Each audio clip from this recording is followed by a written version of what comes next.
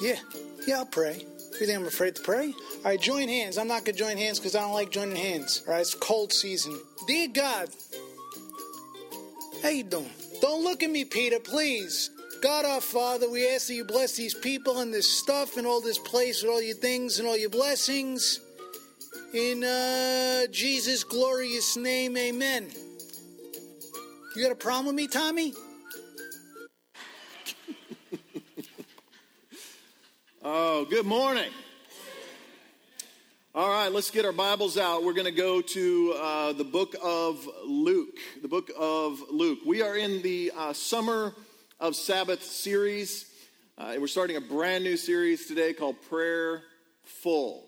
And the Summer of Sabbath, if you haven't been a part of this yet, is just where we are just as a church saying, you know what if we took back the Christian Sabbath, Sundays? What if we kind of pushed back from culture and we set aside one day and we said yes to rest? Say yes to rest. That's what the Summer of Sabbath is all about. Let's say that together. Say yes to rest. Turn to somebody next to you and say, you need a nap.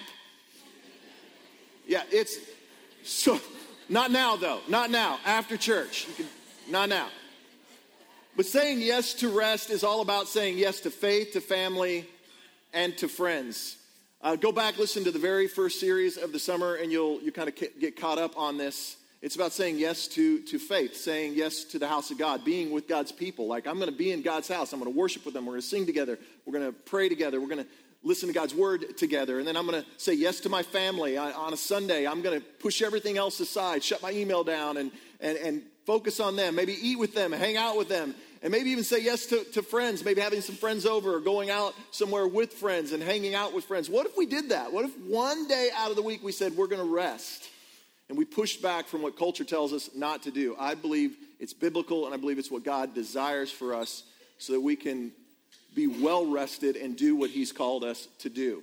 So that's what this Summer of Sabbath is about. And so we're in this new series called Prayer Full. This series, by the way, is based off a book that I read called With Christ in the School of Prayer. It's written by a guy named Andrew Murray. I picked this up on a book table. It was written in 1885, over 100 years ago. And it's really a prayer devotional.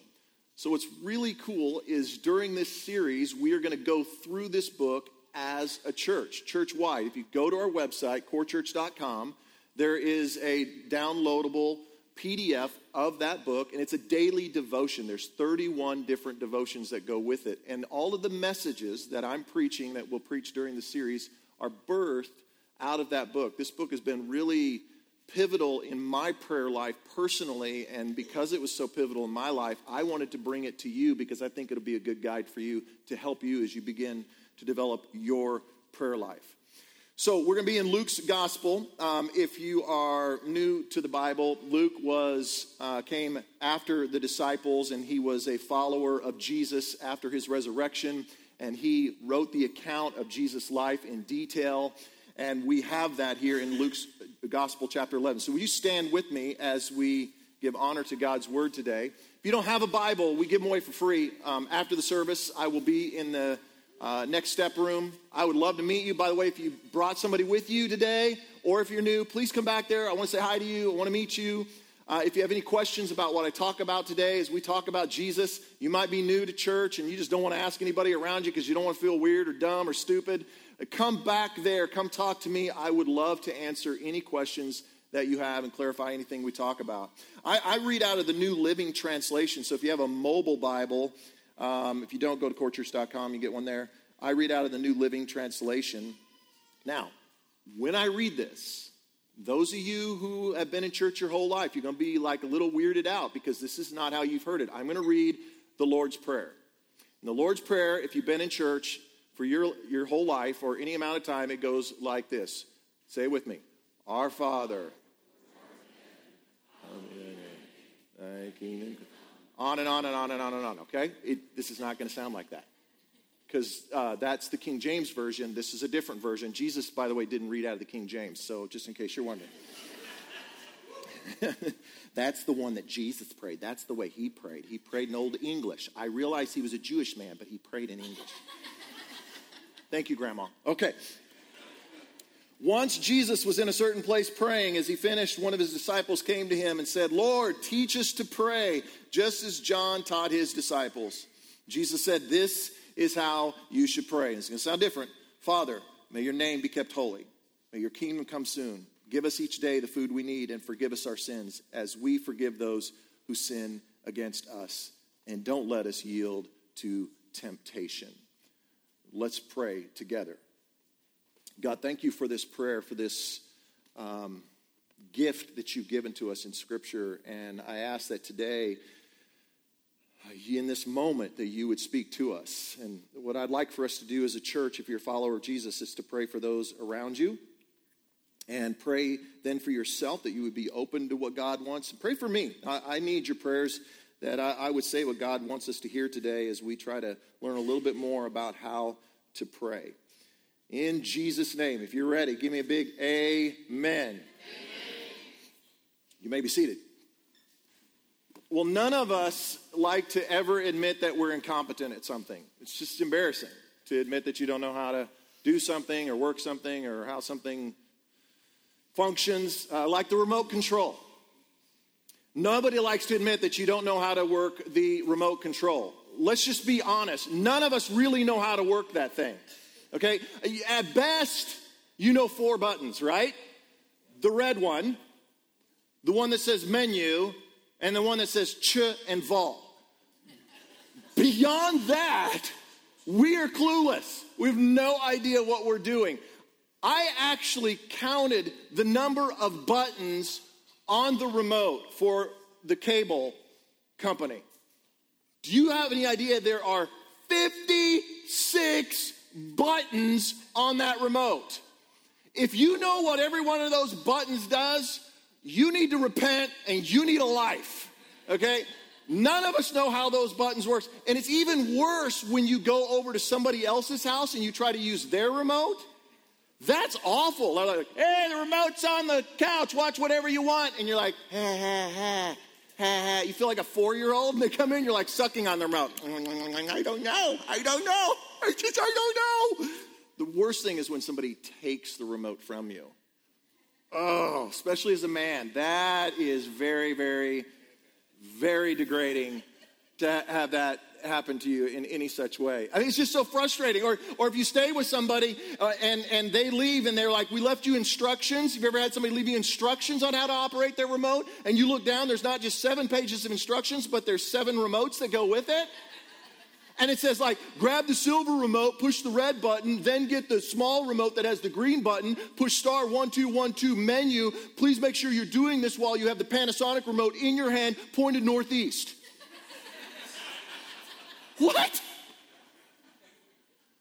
I love it when grandma comes to town and gets a hold of your remote. You're like, "It's the red button, Grandma." "Well, I'm pushing it. No, you're pushing the blue button. No, I'm not. I'm pushing the red button. You're pushing." "Oh, never mind. We'll just watch snow. We're not going to watch anything." It's just frustrating. It's frustrating to feel incompetent or to feel like you just are on the outs. Everybody else knows and you don't know. I think this is how most of us feel when it comes to prayer.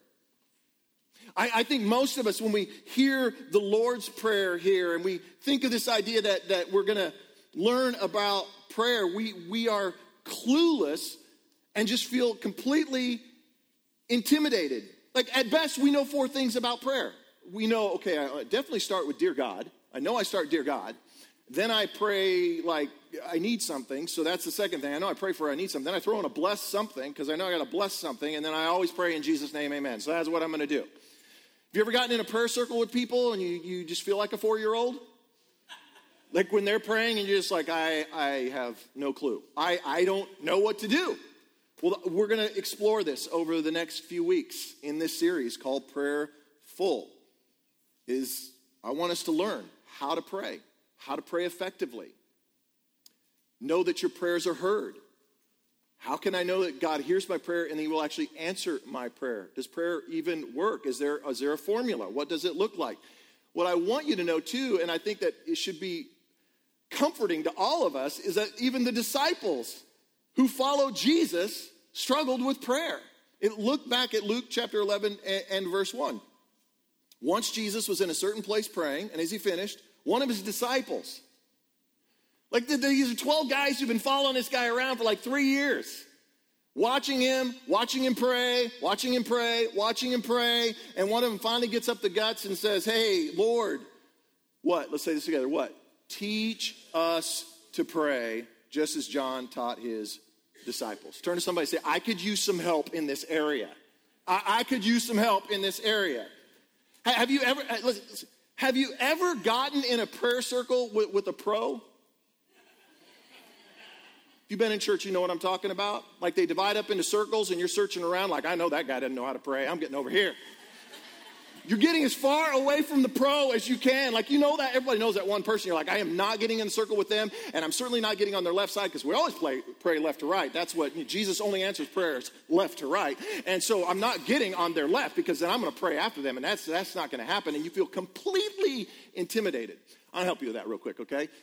If you get in that situation, let me give you some things you can do, and this will help you. Just throw out some Christian cliches, okay? So if it's your turn to pray and you don't know what to say, you just do something like this. You say, Dear God, I echo John's prayer, and I echo Sally's echo of the echo, and would you just throw in something like that?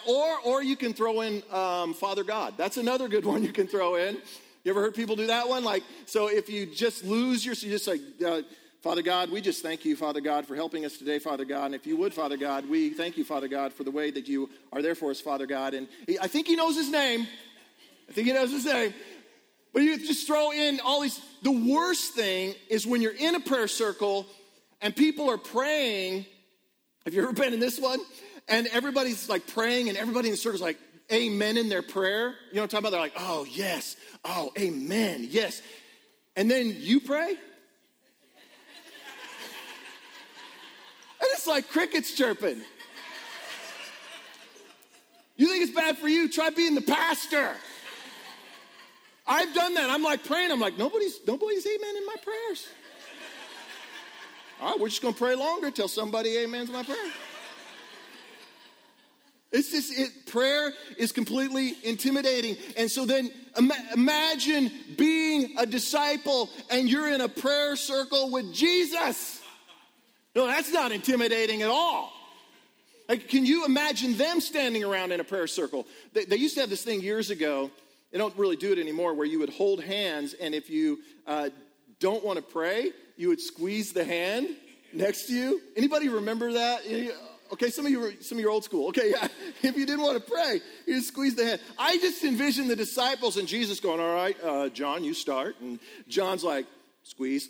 Peter, squeeze. Andrew, squeeze. James, squeeze. Bartholomew. All around to Jesus, where Jesus is like, squeeze. Really? Really, guys? None of you? The disciples had to feel that way. But there was something they saw in Jesus' prayers that was lacking in theirs. And they wanted it, and they desired it, and they got up the guts to ask him about it. Do you ever wonder, like, we don't have the audible prayers of Jesus, but so do you ever wonder, like, what was it? Was it that Jesus prayed really loud? Because you ever heard somebody pray loud, like they feel like, our Father, Lord Jesus. You know, you ever been around that person? Like they prayed so loud, they just drowned everything. So was it loud? Was it that he used a lot of these and thous? Was it he used Old English when he prayed? Oh, Father, we beseech thee, O God, Almighty One. We've all heard somebody pray like that. That's amazing to pray like that. Did he throw A on the end of everything he prayed? You've been around that person?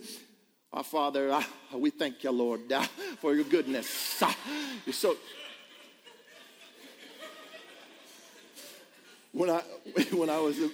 Before I was a pastor, the guy who led me to the Lord, I'm not going to say his name because he ever listened to the podcast or got back to him, but he always prayed that way all the time. But he led me to Jesus, so I'm cool with that, man. I'm cool with that. But there's just so many different things when it comes to prayer that we wonder, is this how I'm supposed to pray? Like, I have a pastor friend of mine. He cries. Like every time he prays, he cries. Like every time. It's so, this is embarrassing, maybe I shouldn't mention this, but while some pastor friends of mine and some other friends of mine, when we're around and this guy's praying, we count how long it's going to take him until he starts crying. Because he cries every time. We could be at Fuddruckers and he's praying over cheese fries. And he's like, Father God, we just thank you, Almighty Lord, for these cheese fries, Lord. The blessings that you've given and bestowed upon us, Lord. They're cheese fries, dude. They're cheese fries. Just keep it short and sweet. So is that how we're supposed to pray? Is that what makes a prayer effective? Is that what makes a prayer great? Is this what Jesus did? Because often we think that's how we're supposed to pray. We see people like that and we're like, man, did you hear that prayer? That was crazy good. I wish I could pray like that. I think it's just the opposite. I think the prayer that God honors is one that is offered in humility. I think the more humble the prayer, the more God is honored in the prayer. If you're taking notes, I'd like for you to write this down. A humble position is the right position. A humble position is the right position. Let's say that together. A humble position is the right position. A humble position is the right position. So the disciples, they saw a passion in Jesus. Yes, they saw him praying passionately. They saw him have this unbelievable connection with the Father. But I believe they also saw Jesus doing something that just kind of blew their mind, humbling himself. He was humbling himself. So think about that. Have you ever thought about why does Jesus need to pray? Like he's God, right? So how does that work? Is it like, dear me, I come before me, and if you'll help, how does that work? Paul tells us this in Philippians chapter 2. You can read that later, Philippians chapter 2. Paul, the apostle, tells us that he was God, Jesus was God, but that he humbled himself. And he left the throne of heaven and he became human, flesh and blood, just like you and I. He humbled himself. And Jesus, in this prayer and in his life, what he was doing is he was demonstrating humility by submitting himself and by becoming fully dependent on the Father. He was showing us that a humble position is the right position. If we want our prayers to be effective, we have to come humbly before God. But let's all just be honest. It's tough to humble ourselves, is it not? It's tough to admit that you don't have it all together. It's tough to admit that I don't have the answers. It's tough to admit that I can't fix it. I can't figure it out. This past week, my son Jeremiah and I were in New York for his senior trip. Whenever my kids graduate high school, I tell them I'll take you anywhere in the continental United States and wherever you want to go. And when he graduated, he said, I want to go to New York City, Dad. And I was like, really? That's like the most expensive place on the planet. Could we go, like, Tahiti would be cheaper. Could we go? And he's like, no, I'll go to New York. So we went to New York, and one of the things that I made him do was go to church while we were there. We were there for a week, and he's like, Dad, you make me go to church, but I went to the Brooklyn Tabernacle. I'll explain that here in a moment, but the Brooklyn Tabernacle and Jim Cymbala, their pastor, has been instrumental in my life, tremendously instrumental. I read a book of his that changed my life, changed me immensely as a human being and as a child of God. Fresh Wind, Fresh Fire. If you read only one book, Fresh Wind, Fresh Fire. So when I was there at their Tuesday night prayer gathering and we were sitting there, I was reflecting back and I was remembering my most humiliating, I want to say humble, but most humiliating moment ever in my life. It was 2011, and the church was meeting over in East Tulsa, and we had just moved into the Green Country Event Center. We hadn't been there a couple of weeks. And there was another church that owned the facility, and they met in the main auditorium, this massive auditorium, seats like 2,000 people. They were a smaller congregation, and their pastor became a very good friend of mine. But he offered us the banquet facility to use for our church so we could move out of a school. And it was a great move for us as a church. And so we moved in there, and they came to us just a couple of weeks in. They said, we did not look at our calendar correctly.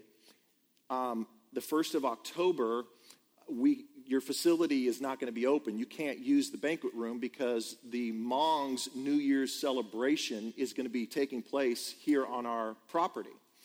So we had nowhere to meet. And I'm like, well, you said we could end. They're like, sorry, we just didn't know this. So we suddenly didn't have a place to meet. But my pastor friend who was meeting in the main auditorium, he said, hey, Brad, I'll help you out. I said, tell you what I'm going to do. Our service usually gets out at 11:15. You guys usually start at 11. We'll end early. We'll end at like 10 or 5 till. We'll get out of there, and then you guys can come in. And I was like, you'll do that? And he's like, yeah. And I was like, man, that sounds, thank you. Thank you. Was anybody there at that service? Okay, some of you were there. Okay, you know where I'm going with this. So we're standing there, and we sent out mailers. It was our playlist series. We're going to do playlist here in September. It's our big anniversary celebration. So it's our big anniversary celebration. Sent out mailers, expecting tons and tons of guests. And so we show up that day, and when he said Hmong celebration, I did not know he meant Hmong celebration. There were thousands of Hmongs all over the property, and they had this big giant New Year's arch that we all had to walk through to get to where we were going in the lobby.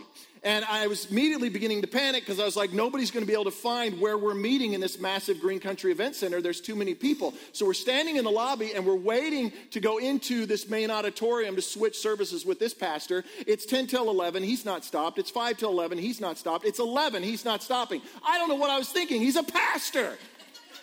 We don't stop. I'm going to be done in about 5 minutes, okay? So just trust me on that. So it's 5 after 11. He's still going, people. It's 10 after 11. People are looking at me. Daniel's there. He's our worship leader at that time as well. And he's looking at me. What are we going to do? I'm like, I don't know. I can't just go in there and go, hey, yo, Craig, you're out, buddy. Amen, and let's go. Finally, at about 10 after, they dismiss and they come out of the auditorium. We've got to go into the auditorium. So we go into the auditorium. Well, they're a Church of Christ. They don't use musical instruments. We do.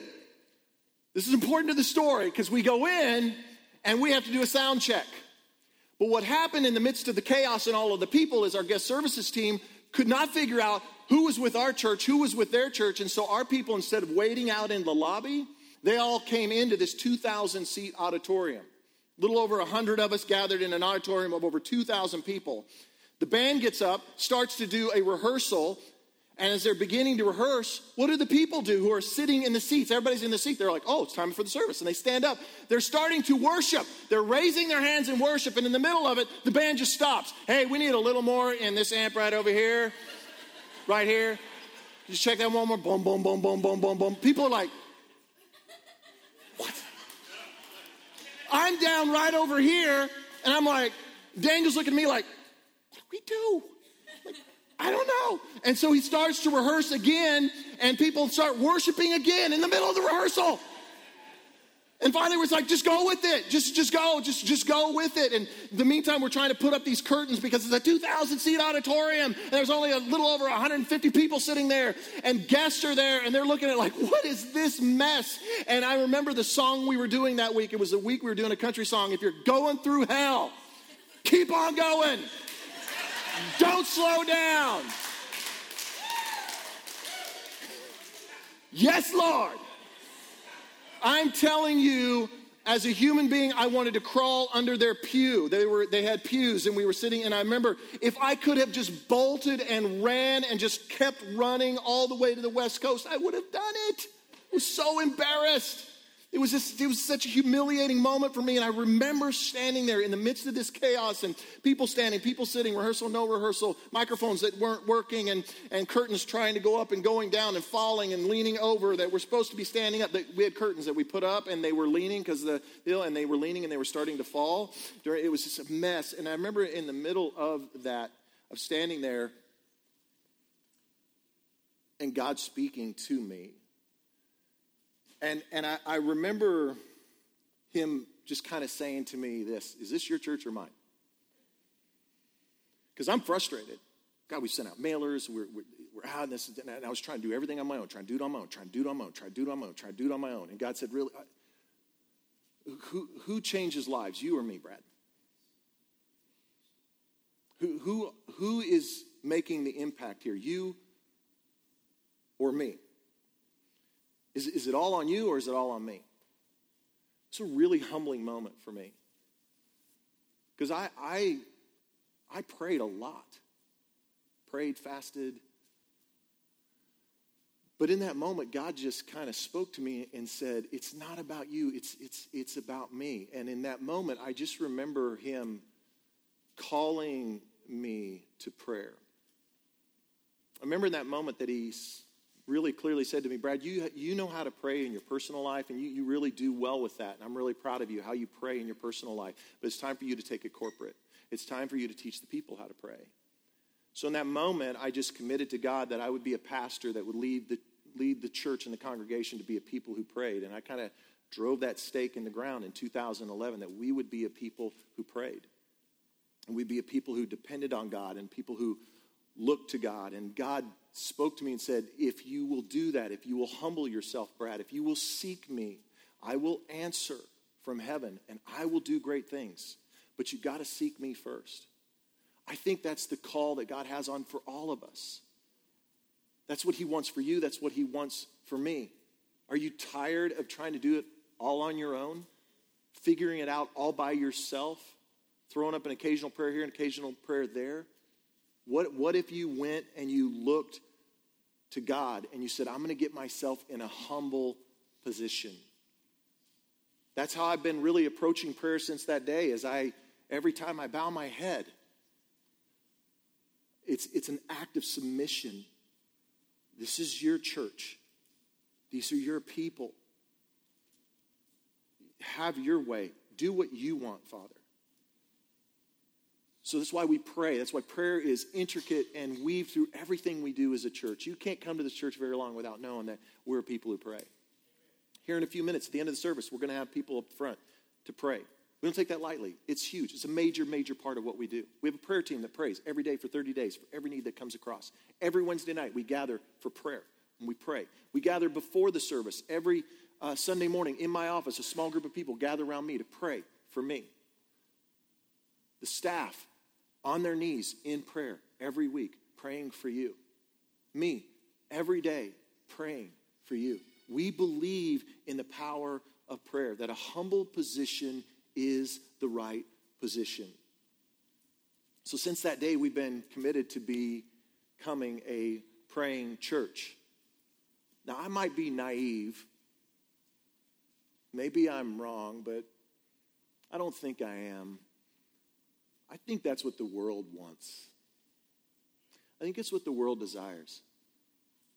And I think it's proven itself out this week in the tragedies and the unbelievable things that have played out before our eyes. Jeremiah and I were at the 9/11 Museum. Very overwhelming experience. But the one thing I remember from 9/11, the one thing I saw this week, and the one thing I see every time tragedy strikes in our nation, what do we do? What do we gravitate towards as a people? Prayer. Every time. Every time. Presidents, leaders, believers, non-believers alike. Pray. We got to pray. And I just am naive enough to think that if we as a church and we as a people would humble ourselves and become a people of prayer, and we would be a beacon of light of prayer in this community, that the community, those who don't know Jesus and those who are seeking him, would be drawn to him because of prayer, because of the opportunity. When we were in New York this week, we stayed at an Airbnb. Anybody know what Airbnb is? Okay, a lot of you don't. Okay. Airbnb is air, bed, and breakfast. You can now go, instead of staying at a hotel, you can stay at somebody's house. You can rent their house out, you can rent their apartment out, or you can go and actually stay with them. So when we were in New York, we actually rented out an Airbnb. It was an apartment, and they had 4 apartments, and there was a single mom that lived in one of them, and then she rented out the others to people to come and stay. So there were people from all over the world staying in these other apartments, these rooms, and so we stayed there, and every morning, she would make coffee for us. And she didn't know Jesus. And so we began a conversation every morning. It was one of the best experiences I've ever had in my life. I stood on the subway in New York City, and it was packed with hundreds of people, all different nationalities, different languages, different people groups. And as only I could do in the middle of this is I thought, how am I going to reach all these people? How are these people going to know your name? I don't even speak their language. There's too many people. And the next morning I was sitting down at the table with Anna. She's from Romania. She's a single mom. And God just said, this is how you change the world. One person at a time. So I began to speak with Anna, and she began to be intrigued with what I do for a living. She kept calling me a priest. You guys imagine me being called a priest? And I kept trying to tell her I'm a pastor, I'm a minister, and she kept coming back to priest, so finally I just went with it. Yes, I'm a priest. As a priest. So she would ask me questions. As a priest, do you meditate? And so she began to ask me about meditation.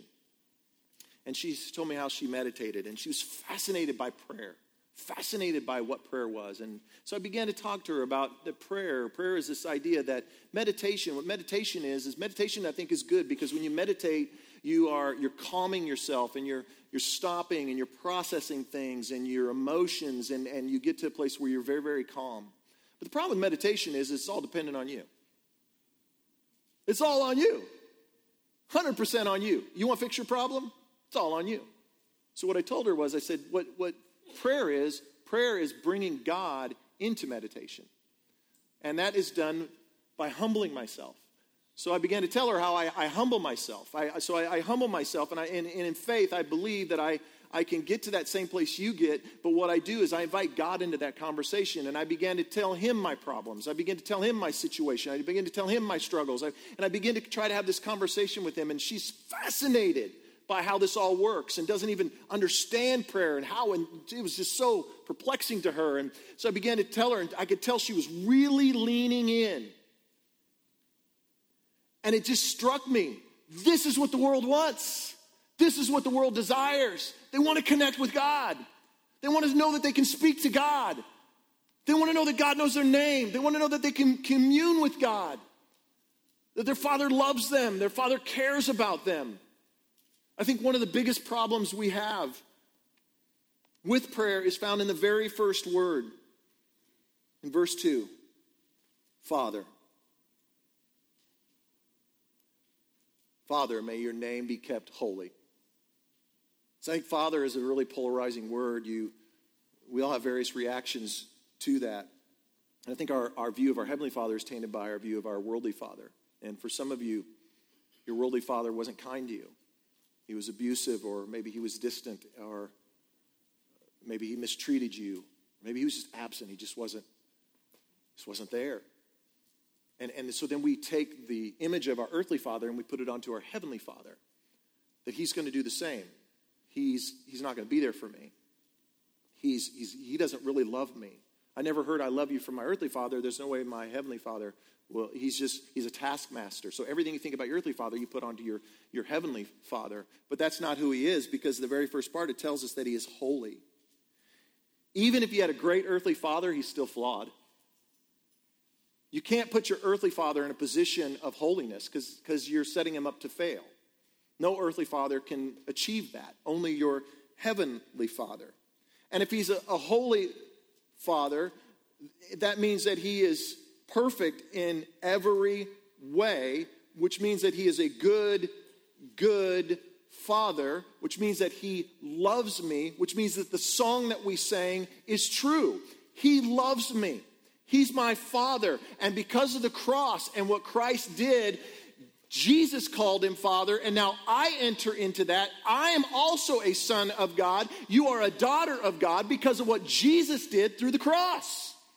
And now I can call him Father. And that means that when I pray to him, he loves me. He does listen to me. He does hear me. Listen, when we were in New York City, and we were walking down the street, and my son Jeremiah is walking right next to me. Do you think he's talking with me? He's 18 years old, graduated high school. Do you think he's talking to me?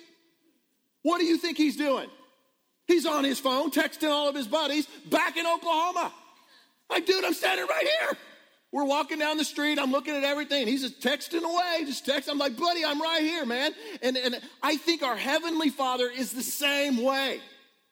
We get so busy, we get so caught up, and he's walking right next to us. And he's like, I want to talk with you. I want to commune with you. I want to help you. I can tell you this week that my son and I, we sat down and we had conversations that are not you to be privy to, but we had conversations about his future and just about situations he was dealing with. And it was just such a blessing to me as a father to sit down with my son and for him to open his heart to me and say, what do you think, Dad? And I'm trying to help him and talk him through that. It's such a blessing as a dad.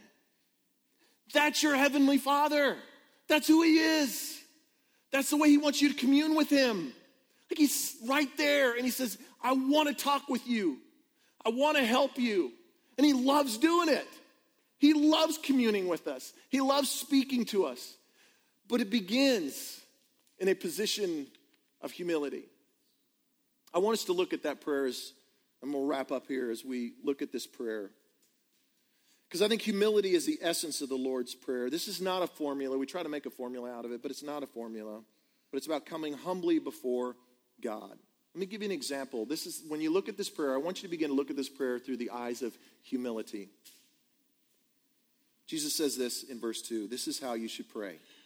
Right there, humility. This is how you should pray. In other words, come before God and just say, I don't know how to pray. I don't know.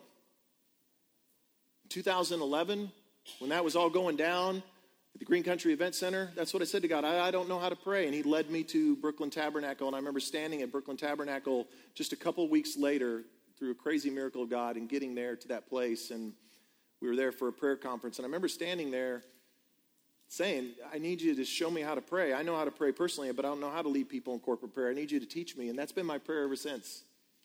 Anybody who's been around me for any length of time, you hear me pray that every once in a while. I say that a lot. God, teach us how to pray. Teach me how to pray. We need to know how to pray. Teach us how to pray. Humility. I don't know how to pray. Will you teach me? Teach me how to pray. Father, may your name be kept holy. I'm not in charge. You are. You're in charge. May your kingdom come soon. So many of our prayers are about building our own kingdom. But humility says, I'm going to set my kingdom aside, and I'm going to be about building your kingdom. What can I do for you to help you to build that kingdom? Here's the one. We usually land right in the middle of the prayer. This is usually where we actually start, in the middle of the prayer. This is the one we're most familiar with. Give us each day the food we need. God wants to provide for you, but it comes in a position of humility, of saying, I didn't earn this paycheck. God, you provided everything I have. The car that you all drove in with today, when you get in your car and you drive away today, you should sit in that car, and what you should say when you begin to drive away is, I didn't earn this. I didn't buy this. This isn't mine. God provided it. He made a way for it, humbling myself to say, you provide everything I need. And forgive us our sins. This is the hardest one for all of us. I remember about a year ago, God speaking to me about this. It was really humbling when he said to me, Brad, when's the last time you confessed your sin to me? What are you talking about? When's the last time you talked to me about the sin in your life? What sin? Come on, Brad. Everybody sins. Everybody trips up. It's been a long time since you talked to me. I realized it had been a really long time since I'd confessed my sin to him. Humility, humbling myself. I need a Savior. Forgive those who sin against us. You cannot forgive others without humility. Don't let us yield to temptation. Man, God, I'm not strong enough. The weight of what is coming down on me, I'm going to give in. I'm going to do this.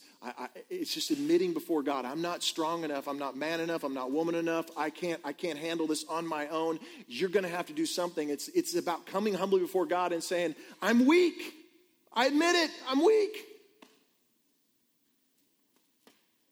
I'm weak. I can't do anything about this. I need you to help. I need you to intervene. I need you. I'd like for us to just say this prayer together. Can we just do this together? This is how you should pray. Father, may your name be kept holy. May your kingdom come soon.